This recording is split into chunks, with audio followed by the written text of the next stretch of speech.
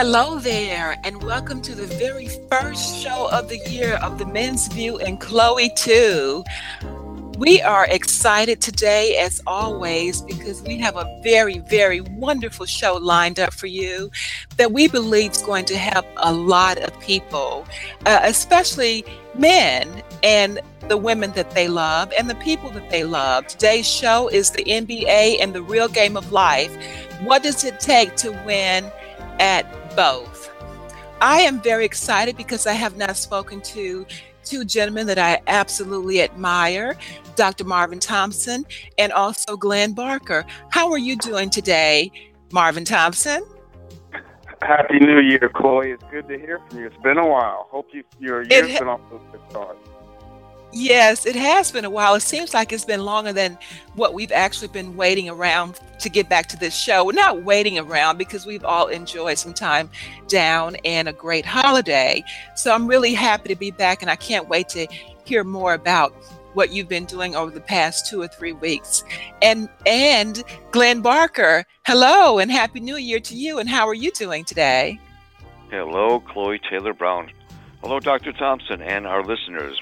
Back from a needed and welcomed, but feeling like a long break. Welcome to 2015. Looking forward to a great year. Well, as you would always say, Glenn, this is a really, really important time for all of us. And I'm really excited about this show today. We're going to be interviewing Rick Brown, who's a former NBA basketball player and European champion. And he's a father, and he's also an advocate for young men and boys. And he's also my husband. So I'm excited about that. And Glenn, I will turn this over to you to lead us today. And you can just have me to come back in whenever you like. Very good. And thank you, everybody. And welcome to another edition to the Men's View and Chloe, too. So let's do as we always do. Let's check in. Let's do a round of check-ins. Dr. Marvin Thompson, tell us about what you've been up to, maybe some developments in the Lighthouse Foundation. Fill us in your last couple of weeks. How are things progressing? Well, thank you, Glenn. I took off, actually, Christmas Day and the day after. And believe it or not, I did not do any work. I know you both find that hard to believe, but I didn't. But there's been a really busy couple of weeks, and the Lighthouse Foundation is moving along pretty well.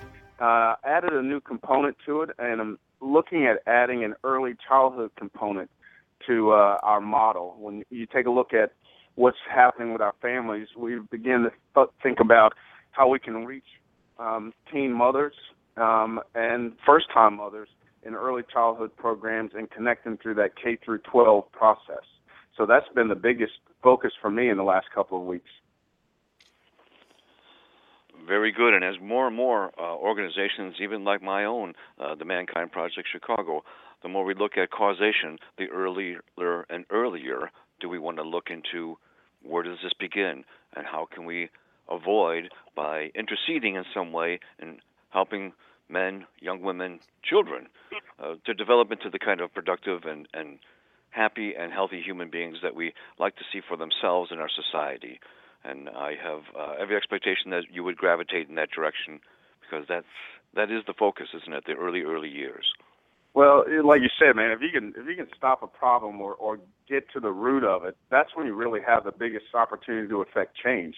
You know, if you're dealing with it while you're in the middle of it, you're really just managing it. And this whole effort is about to create a whole new perspective and a new paradigm for families and how they look at their futures and how they approach their futures. So let's get them right at the very beginning when they're beginning to start setting a vision and a path for their families and for their young people. And for a lot of these young mothers and first-time mothers, they don't have good examples of that, and they don't have all of the tools they need. So this is a good opportunity for us to get them early and then keep that going all the way through high school. And I've been seeing these kind of efforts, wonderful efforts, I believe, by many caring adults looking to younger and coming in to help. So congratulations to you, Dr. Thompson, on the right focus for the right reasons. Thank you, my brother. Chloe Taylor Brown, what have you been up to? I don't want to spill the beans, but I do know that you've gotten some offers in these past few weeks, and fill us in. Well, I'm I'm being more authentic to myself. And this may sound a little weird, but I've been discovering myself by hanging out with you two gentlemen every week. And because, as I say, always what you're sharing is universal for men, women, boys, and girls. So, in just learning how to be more vulnerable and transparent, I realized that the real Chloe is the girl who wants to have more fun. I want to laugh a lot and just be my real authentic self. And when I took a step back to look down on myself, I saw that I was doing some things that I was doing maybe for money, or I don't know, maybe I got caught up in a few things, but I have decided that I'm going to, well, I've already started this year, 2015, being an international model, lifestyle model again, not high fashion as I was when I was younger, but lifestyle model.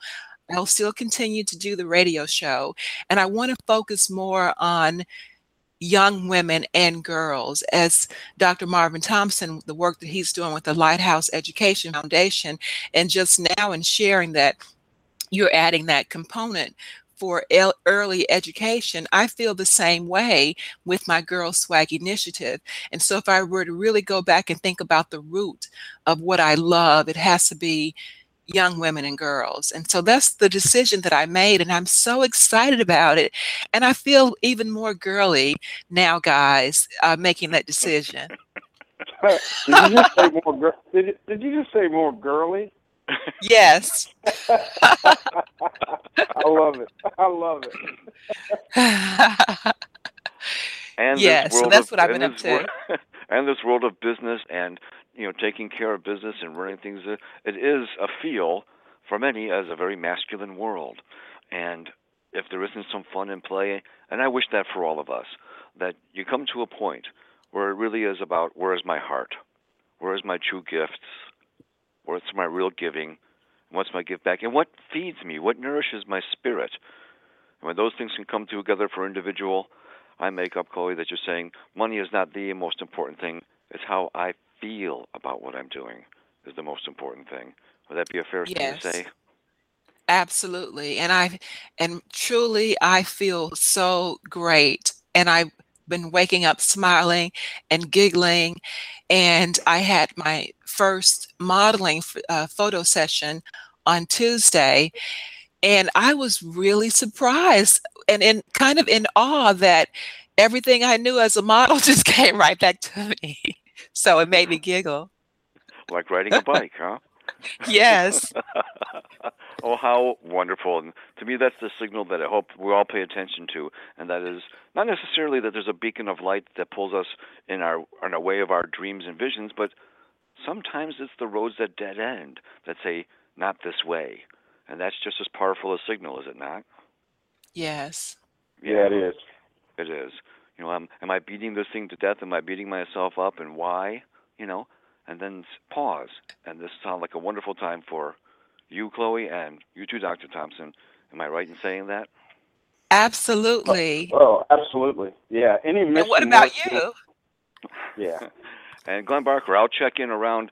Um, I am very much on the effects side. So my whole stance in working with men and younger men, uh, but not pre-K and kindergarten folks. I am on the effects side. So I'm so glad to have you two on the front end because very much I work on the affect of the grown adult that is facing trials because of the long history of either ignoring or not having options or not believing in options for themselves.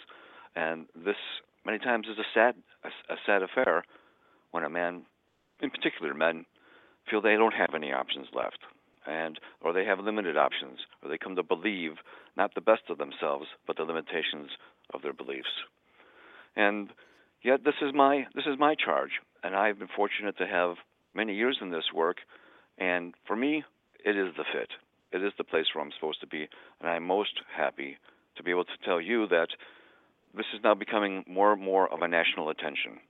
The focus on men and boys and what it takes to really nurture the male and to be a responsible, productive, powerful, respectful adult because that's what they want for themselves.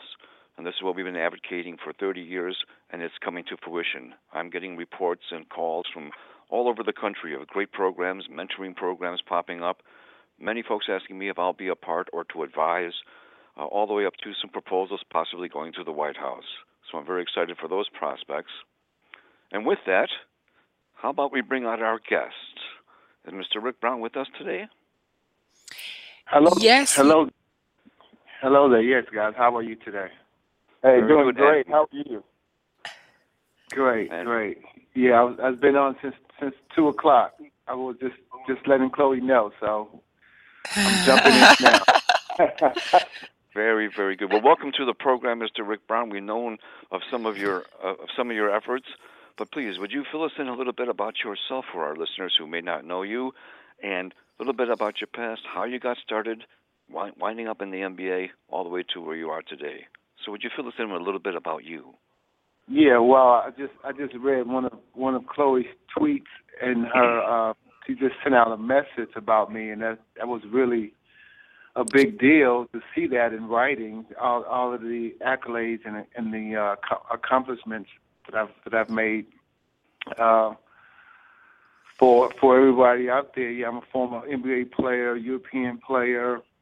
I started playing actually, as a young kid growing up in Mississippi.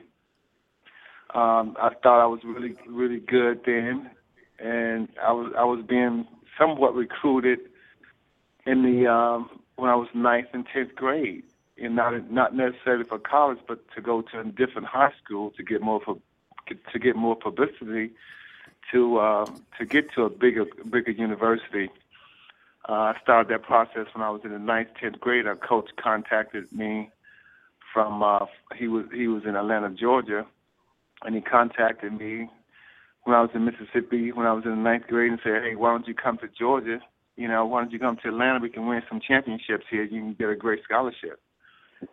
So after a year talking it over, I finally came to Atlanta, 11th and 12th grade, and won back-to-back state championships. And so after that, I did get all type of offers. I remember back then my high school locker was full. Well, actually, I had 2 lockers. One of my lockers was full of letters from universities, from colleges all over the country. So that was a big deal back then. So I chose to go back to Mississippi State, to be exact.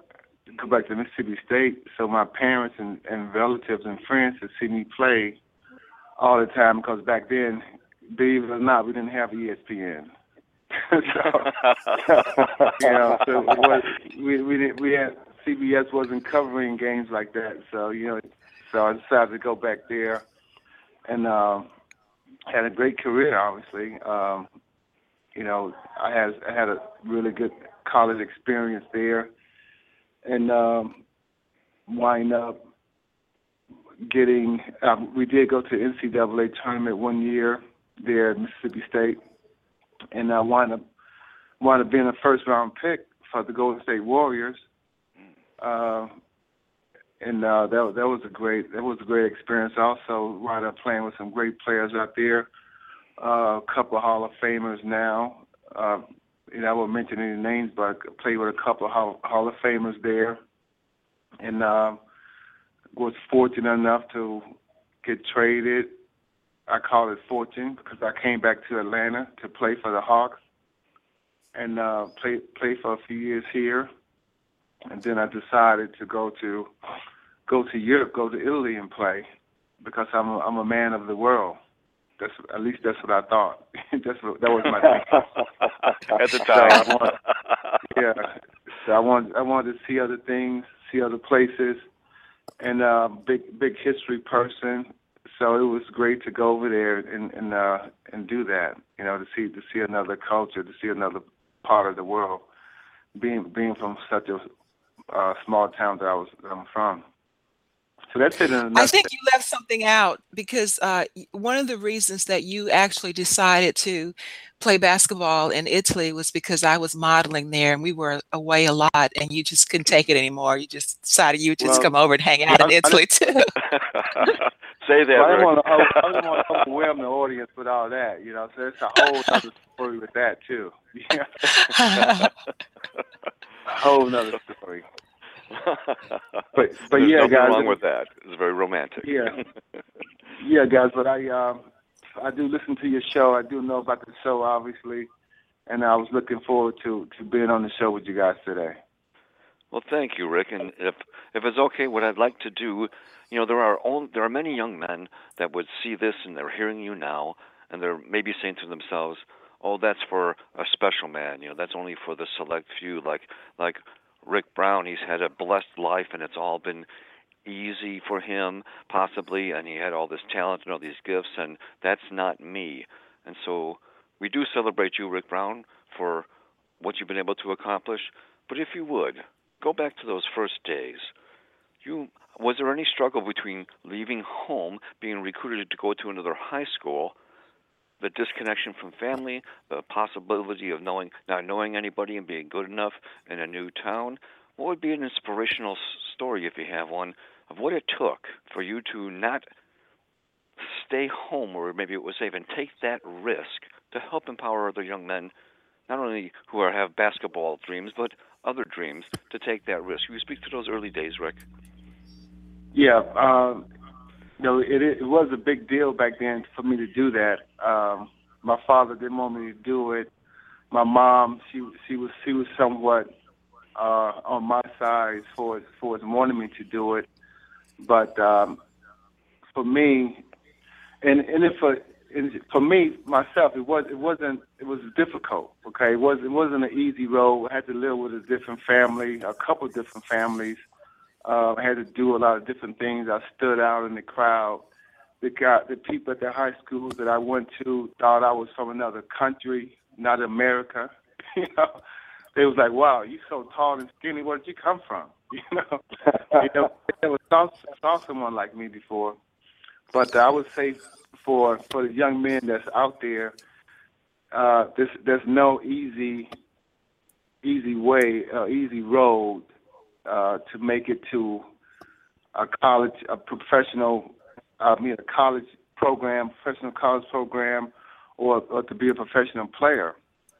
All the players you see playing today, I would say in the 2000s, I mean, they probably had it a little easier than the players who came out in the 90s. And those players probably had it easier than the players who came out in the 80s and so forth. Every generation goes through another struggle. Sometimes it's easier and sometimes it's not. Because you always hear about players coming from the inner city having to go through the roughest neighborhoods just to get to school. Just to get to school, man, they have to dodge this or not walk down that street. Or, they have to go out in 30-degree below weather to walk to school. You always hear about young guys in the rural having to walk 2 or 3 miles to school, or not having shoes, not having the right kind of shoes or the right kind of clothes to get there. But it's all about your drive. It's all about your motivation. It's not easy to get to something that you really want. And a lot of times these players nowadays, I mean, they do think it's easy for them to go. All they got to do is have a talent.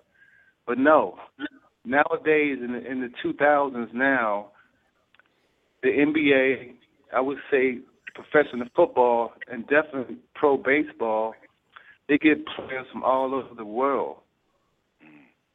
All over the world. So it's not a cakewalk. It's not so easy for them to step out and be a professional player in any sport, because the professional teams got so many players to choose from these days. And so I would tell, go ahead, please do. I would tell any young person that, hey, you got to be not only a good player on the court, but you got to be a good character player also. You got to be a good student. You got to have, because they look at the whole package now. These professional teams, they look at the whole package, not just what you can do on the court. I'd like to ask Dr. Thompson. And so, Dr. Thompson, if I can have you come in here, you have dealt with young people in your in schools and everything, and address, if you would, that piece that Rick Brown brought up about he gets a blessing from his mother, and here he's got the father is like he's not in on this. And have you seen that inter-family struggle with a young person that has potential, where part of them wants to go, then there's a big drawback because they're the one that's breaking the mold in the family? Would you speak to that, Dr. Thompson? Because that is breaking the cycle. Speak to that if you would. Well, Rick, I'm so glad that you're on and we're talking about this, because there's a delusional thinking in communities. I don't care where you are, about becoming a professional athlete, and you're absolutely correct. It's not just the talent alone.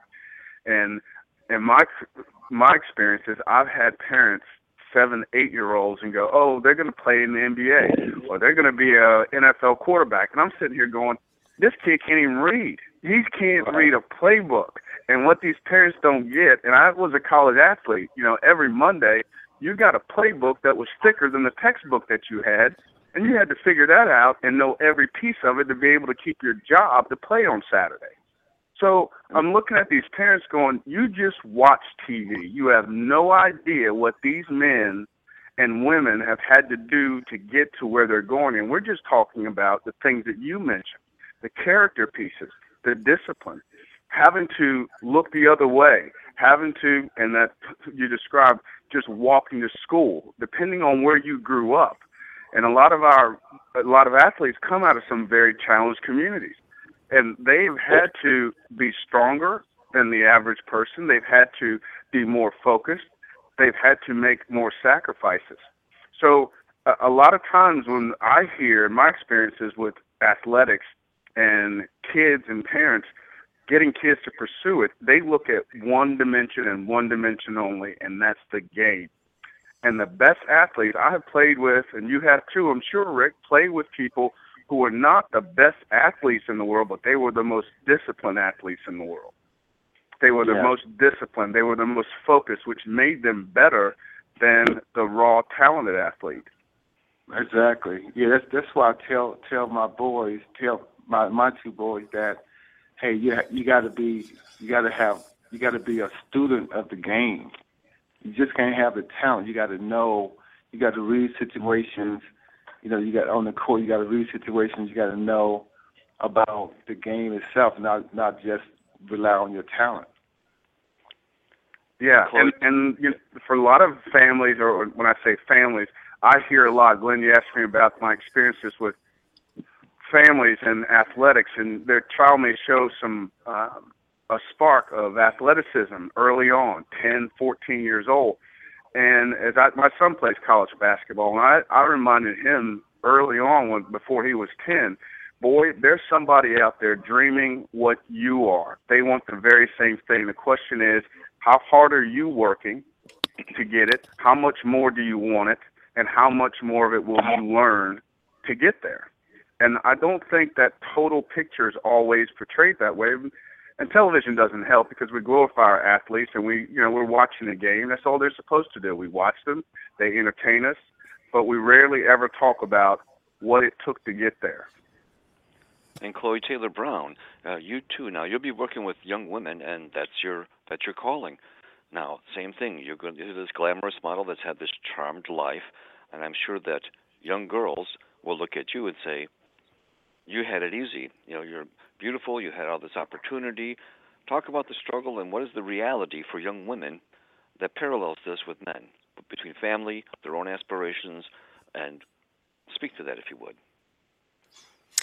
Well, kind of like Rick, I started to know about modeling at age 13, and unfortunately, and fortunate at the same time, it was on the same day that my mother's funeral. My mother died in a car crash when I was 13, and I believe that her cousin was trying to cheer me up, or maybe she was being truthful, but she told me that I was tall and I was cute and that I could be a model.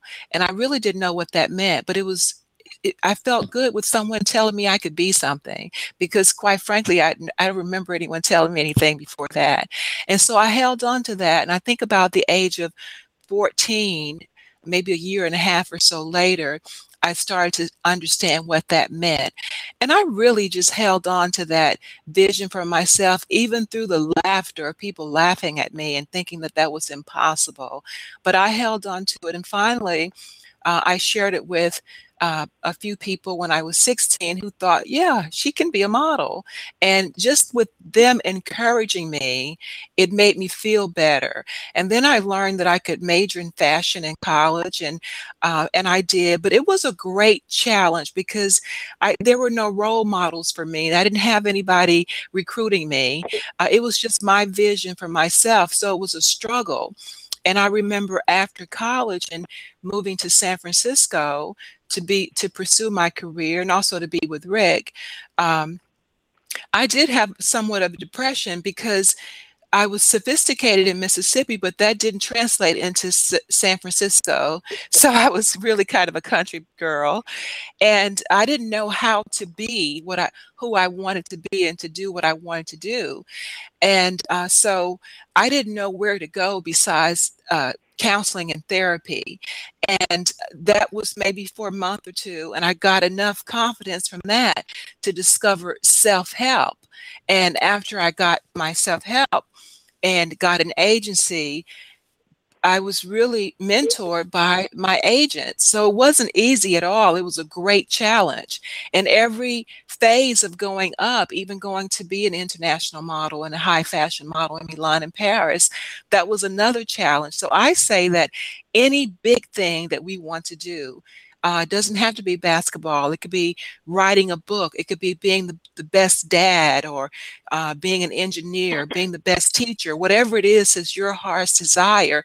If you want to get to the top, then you're going to have some challenges. But I say, see where it is that you want to go, and then connect with the people who can encourage you to get there. Now, I have a question for Mr. Rick Brown. Mr. Brown, there is a new term that's being spawned in our society. It's called code switching. And what that means is that the ability for someone to adapt when they're out of their environment into a strange environment. This happens when young men come from, say, inner city, then they go to a all-white college out of state, and it's talking about how do you acclimate to a whole other kind of environment to where you don't feel isolated, alone, and the odd man out. Would you speak to how you adapted, leaving so early in life to go to another town, to live with another family, and what you said was they thought I was from another country. How did you code switch in order to adapt? Because this is a very, very big part of what is a challenge of our young people. Could you speak to that, please?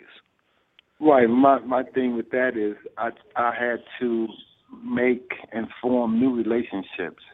I had to communicate to people that I didn't really know, or that I wouldn't normally communicate with. And that was just one aspect of it. And when I went to Europe, it was a whole nother different type of adaptation.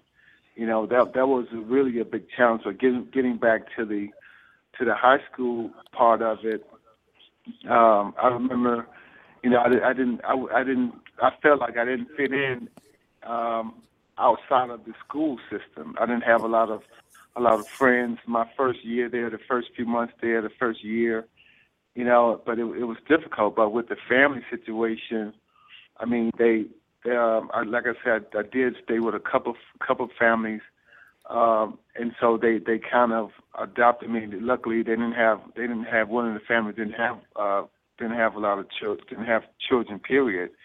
So it was just me there for some months. But that was the biggest thing, forming those relationships, communicating how you felt, you know, I was telling people, you know, about how things were for me in Mississippi and the reason why I wanted to come here, and they were all for it as far as trying to help me achieve those goals in that 2-year span. 'cause it was just a 2-year period that I was here.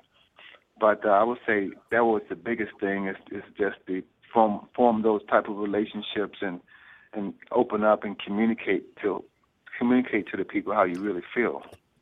So that was I a would like risk to you had, say, and that was a risk you had to take, right, Rick? I mean, Yeah, you could have yes, recoiled from that, but you chose to take that risk. For what reason? right. There was definitely a risk, but a risk and a challenge. You know, because I had my eye on the bigger prize. You know, I had my eye on going to college after those 2 years was over.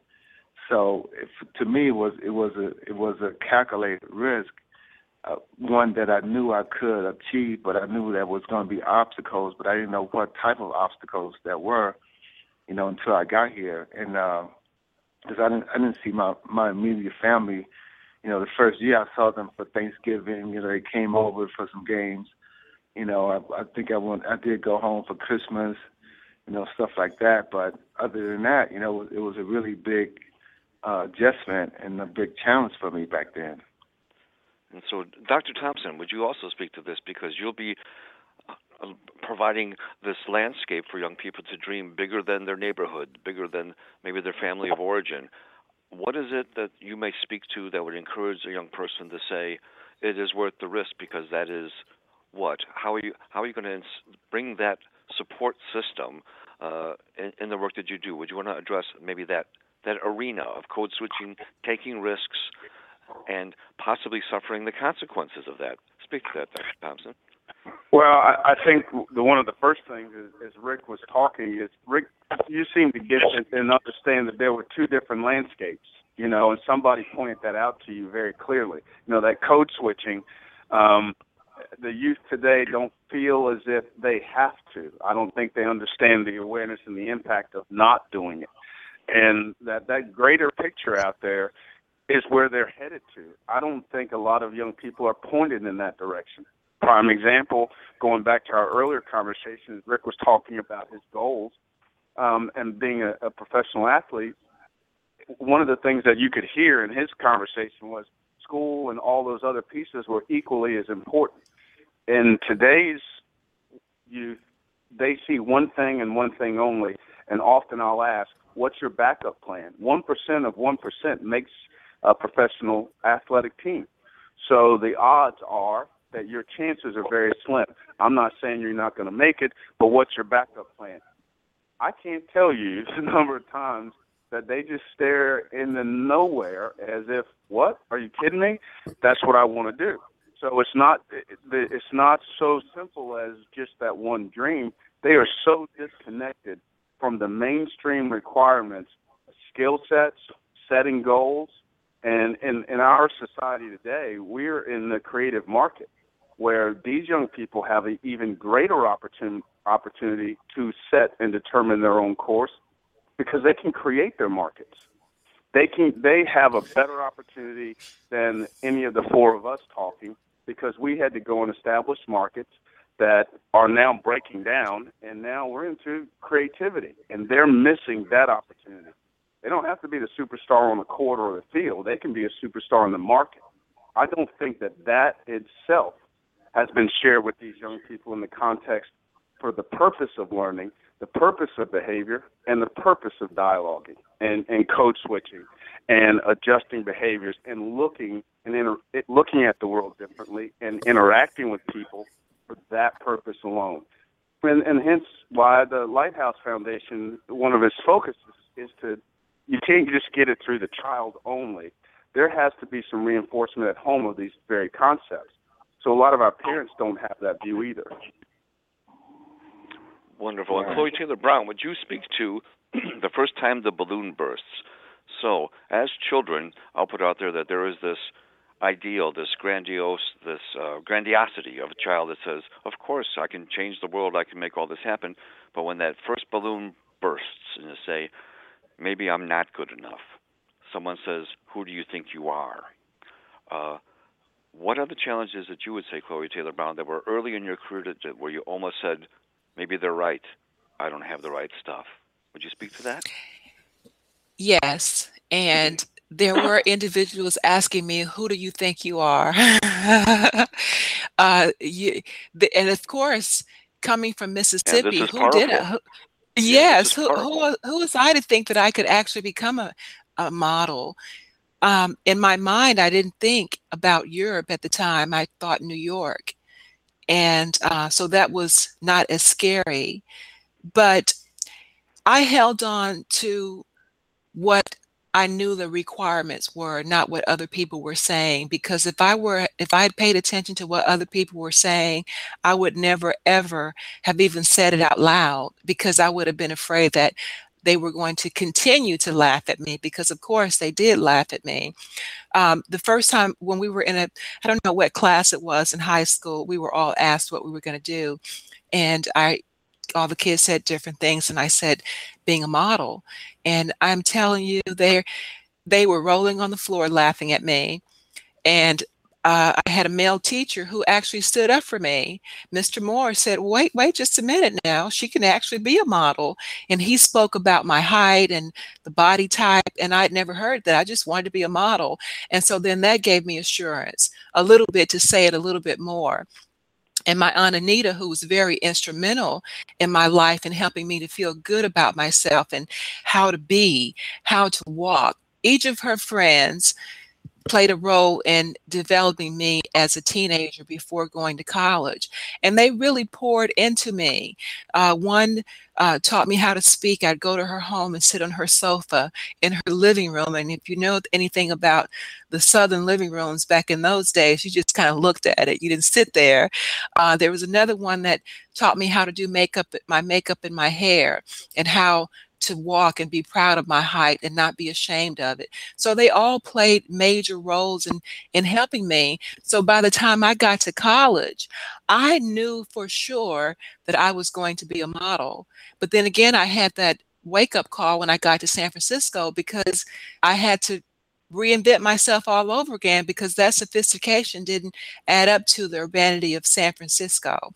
So as Rick was saying earlier, every phase and stage that you're going higher in your life or in your career, you're going to come up against some type of challenge that you're going to have to break through. And what did it for me was support of other women. And I think that's why I love supporting women and girls today. Thank you for that. And circling back around to Mr. Rick Brown. So, Mr. Brown, was there a time when you felt either public, private humiliation, the thing came up, said, am I doing the right thing? I'm all alone. No one understands, and maybe I should give this thing up. This is going to be an inspiration for the younger men who, when that first balloon busts, they'd like to go home, but you didn't. You went on. Would you speak to that? Oh yeah, I always had that. I always had that in my mind that, and I was there for a reason. And believe it or not, I had a few obstacles there coming out, but I didn't let it deter me from the big picture, from the big dream I had. I just kind of, I'm not a confrontational kind of person. So when I got into a little altercations or little arguments with some not so friendly guys in the high school setting, some guys that wanted to steer me in the wrong direction, I kind of just took it up on myself to not follow them. I had all kind of opportunities, obviously, to take another path, skip school, go hang out with the guys with the high school cars. They had the cars, they had the girls. They were doing this and doing that, but I couldn't do it.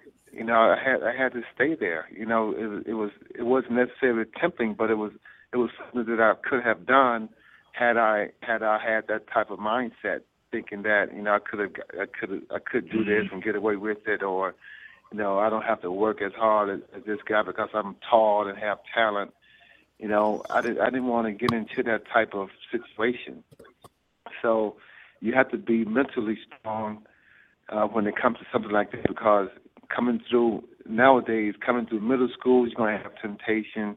High school, definitely, you're going to have obstacles and temptations out there. And that's the one thing I preach to my son over and over. He gets so tired of me telling him that He said, Dad, you always say the same thing. I said, yeah, I say the same thing over and over again because I'm saying it for a reason. Because I know you're going to run into it sooner or later. Dr. Thompson, every kid out there is going to run into some type of situation, so they're going to have to ask themselves, "Oh gosh, should I do this or not? This might get me in trouble." Mm-hmm. So you have to be mentally strong with that also, and that's a big part of it, the mental aspect of it. And Dr. Thompson, you're a man that's going to have a whole foundation based on asking young people and their families to break the mold. So what happens when that first bubble breaks of the dreamer that says, "See, I thought it was going to be this way, but it's really much more difficult"? What would you propose to those that are right up against that wall, right up against that fence, looking through it, saying, "But I had my first disappointment," and everyone's saying, "Told you so"? What's next for that person, Dr. Thompson? You gotta know the road that you're traveling on. And I was listening to Rick. Rick, if you could for a minute, and Glenn, I'm going to get to that. Rick, what was the thing that made you say, "I'm not going to go do this," or "I can't go do it"? I mean, you made the decision, but there was something that said, "I better not." What was it? Oh, because when I was coming up in high school, and actually middle school in Mississippi, I used to go to the high school games. And I used to admire these high school players. They looked like, they were grown men to me.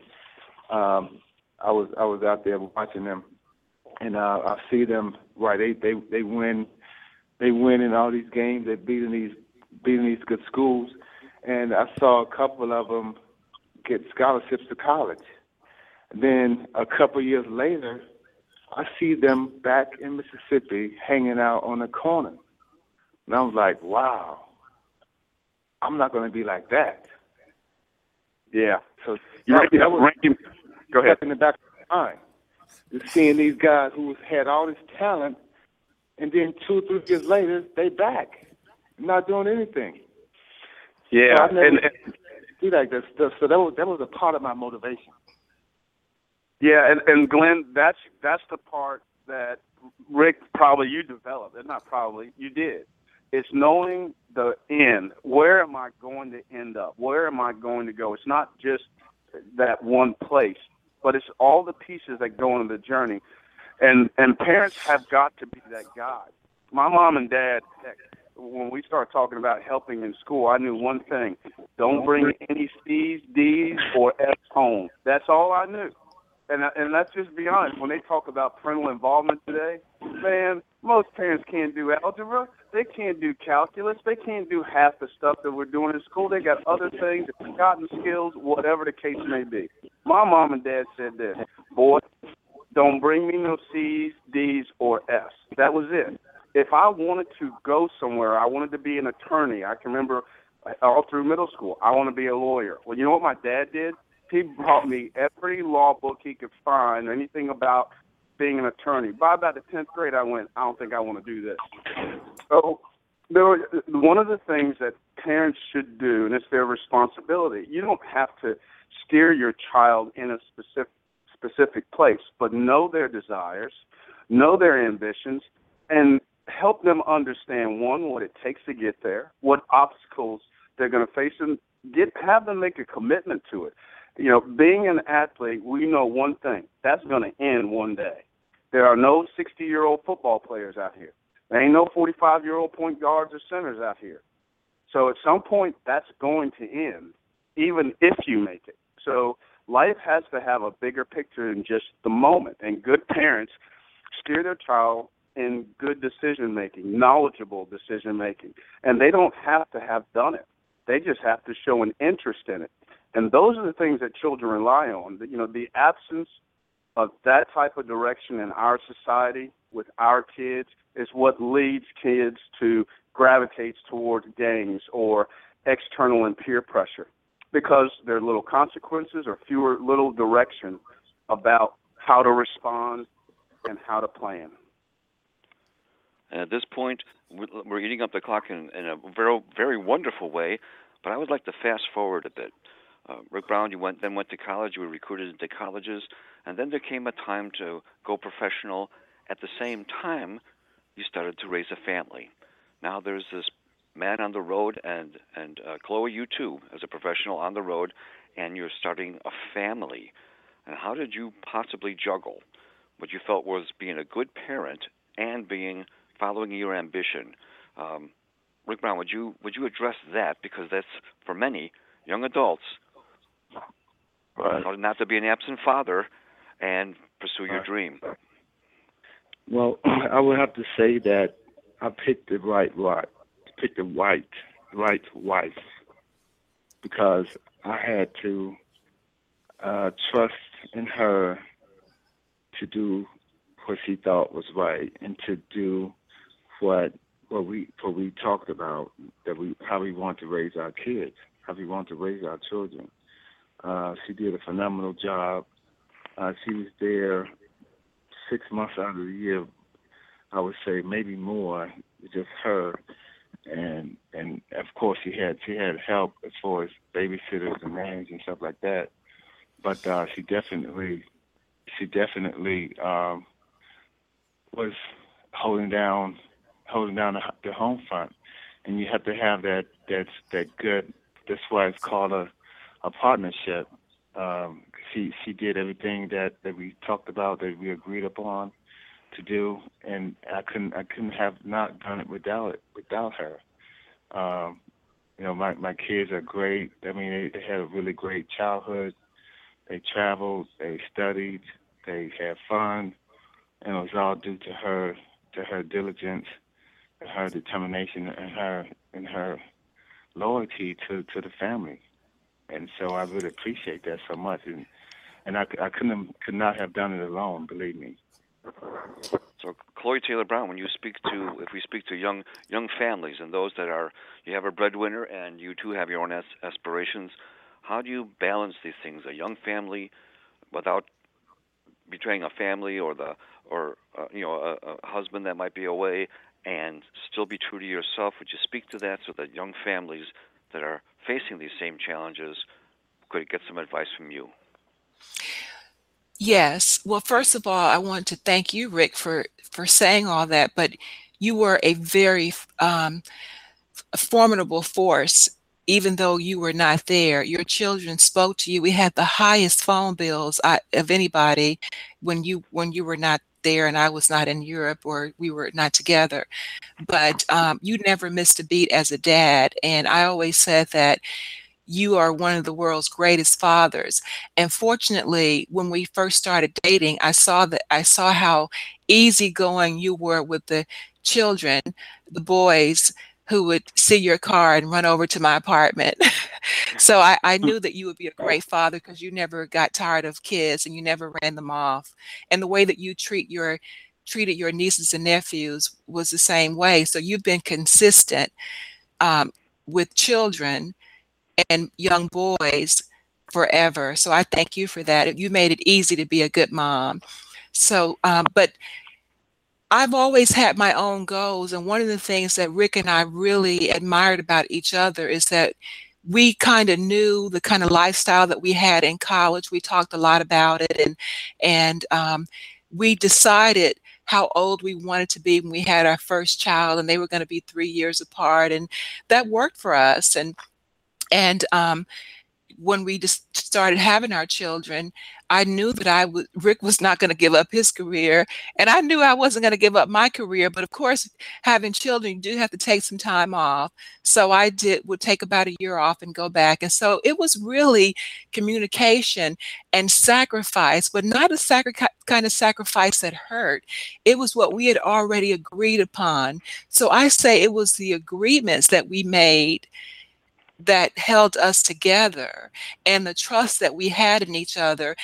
And Rick and I really like each other. We were friends before we became lovers, and we really like each other, and we laugh a lot, and we have a good time together. And our greatest challenge, and we're still, even it's been many years actually, our greatest challenge was when one of our children fell in our pool and died.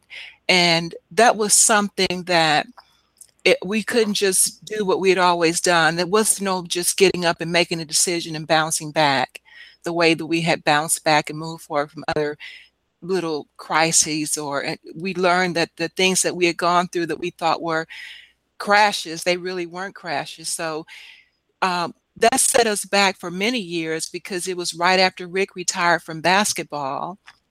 And we really kind of lost our identity because we had so much of our identities in the three children and basketball and modeling and having that great life.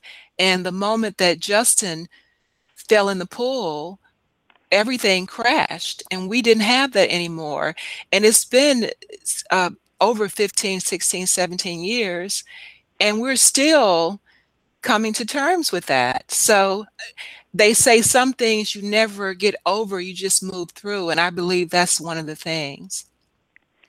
So there's a very devastating, what seemed to be on the outside to others, this charmed life, and where it all seems to just gel the way it should, and yet a lifetime of small challenges that could sabotage ourselves, sabotage our partnerships, and this devastating loss of your child. And so what made you stick together rather than tear apart? So many, especially child deaths, just tear families to pieces. What is it that kept the glue in your relationships? I'll let you answer, Rick. Yeah, good question. Yeah, because we definitely heard that. I definitely heard that before, as far as that. But I would say that just our love for each other, and our love for our children, I cannot see us giving them any more grief, giving them any more pain. I cannot see giving my wife any more pain, as far as trying to split or anything like that, because the love was so strong for the family. I always wanted to raise my kids and have a certain type of family, be a certain type of family man, and that was just never in the picture as far as separating, divorcing, anything like that. So that never came to the forefront at all. No matter how difficult it got for us, that never came into the picture and it never came up. And I just think that's just a testament to how we felt about each other and how we felt about our family staying together, even though it was tragic and it was nothing negligent of anyone's fault. It's just the way that things turn out. And I also think that we had really good faith base there with us. I mean, we definitely know God is on our side. So with that in mind, I never had that thought. I had that kind of incantation to separate or anything like that. So there wasn't never an issue. But I understand how people can go through something so devastating and don't want to stay together. It's always maybe they doing the blame game or something like that. But yeah, it never came up.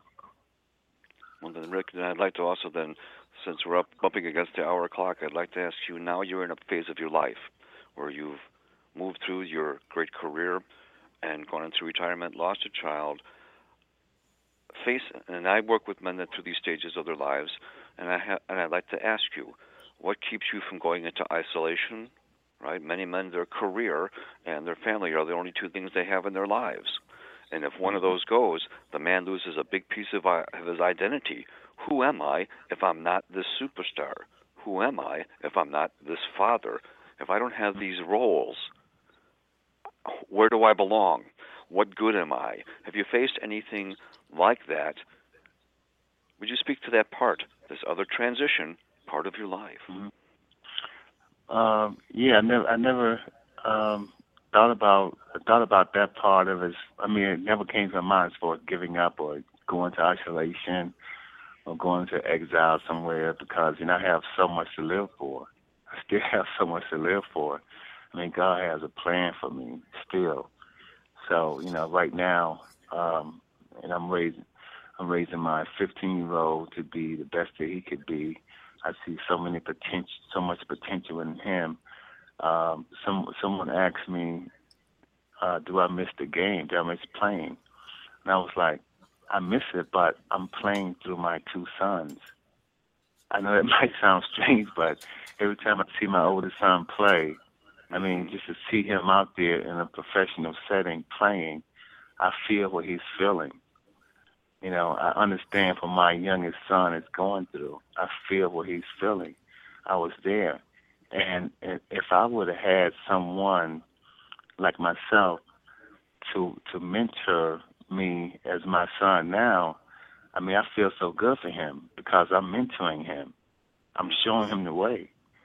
And that's something that I'm going to stay healthy, stay positive, stay on top of every day, every hour, because I see so much potential in him.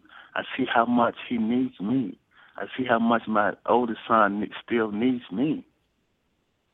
And that brings purpose and meaning. So that's purpose and meaning. It's such a great feeling to see that. And you know, some people don't get that feeling. Fathers, because they lose the contact or lose the communication with their children after a certain age. But for me and my boys, it just gets stronger. And also, I would like to interject and say that, Rick, one of the things that I believe that has kept you strong is the friendships that you made with the other guys in Atlanta who also, you played against them in high school, you played against them in college, and you also played against them in the professional setting in the NBA and also in Europe. And those guys are there for Rick. They've been there for him all of these years, and they will rally around him. They were with us when Justin was in the hospital and when he died, and they get together and they go to the Hawks game. Rick is involved with the NBA legends, and he's also involved with the Atlanta Hawks legends. So he gets that camaraderie with guys who are perhaps feeling the way that he's been feeling, and they can talk about it. And I think that is important. Maybe it speaks to what you do at the Mankind Project, Glenn, is getting men to be able to have relationships, formidable, authentic relationships with other men. Indeed. And as we go to close this program, that's what I'd like to say to our listening audience. So, young men, young women, hear this. What appears to be a charmed life that we may just see on the television, what seems like all glamour and glitz, for all of us, is our personal challenges, family challenges, interpersonal challenges, and risks that need to be taken. Sometimes to fail, sometimes to win. And if I've heard anything throughout this entire program and our series, it's about support. It's about support. So if anybody would like to connect with an organization like ours, I'm with the Mankind Project. I can be reached at 312-243-6743. And Chloe Taylor Brown, would you let our audience know how to get a hold of you to help mentor young women and girls? Sure, you can connect with me at chloetaylorbrown.com. If you'd like to send me an email, you can send it to chloe@chloetaylorbrown.com. You can find me on Facebook at Chloe Taylor Brown, and you can also tweet me at Chloe T. Brown. And Dr. Thompson, you're starting your Lighthouse Foundation, helping young folks in the schools and in our communities. Please let us know how we can help you. Sure. You can reach me at Dr. T at Dr. T Educates by email. You can reach me by phone at 804-305-0487. And I'm also on Facebook at the Lighthouse Foundation and Dr. T Educates. And you can also tweet me at Dr. T Educates and LEF at Twitter. And Mr. Rick Brown, I want to thank you for being with us. And I know you're starting a mentor program for the young people possibly in the streets. Do you have a connection information source that you'd like to be able to have those that want to reach out to you get in touch with you? Yes, you can reach me on the Twitter at Rick Brown NBA, and also our email. It's abbreviated as rdb2958@gmail. Thank you. Thank you all for having us as listeners. We'll see you next week. Bye for now. Bye. Goodbye. Bye, everybody. Great. Bye. Bye.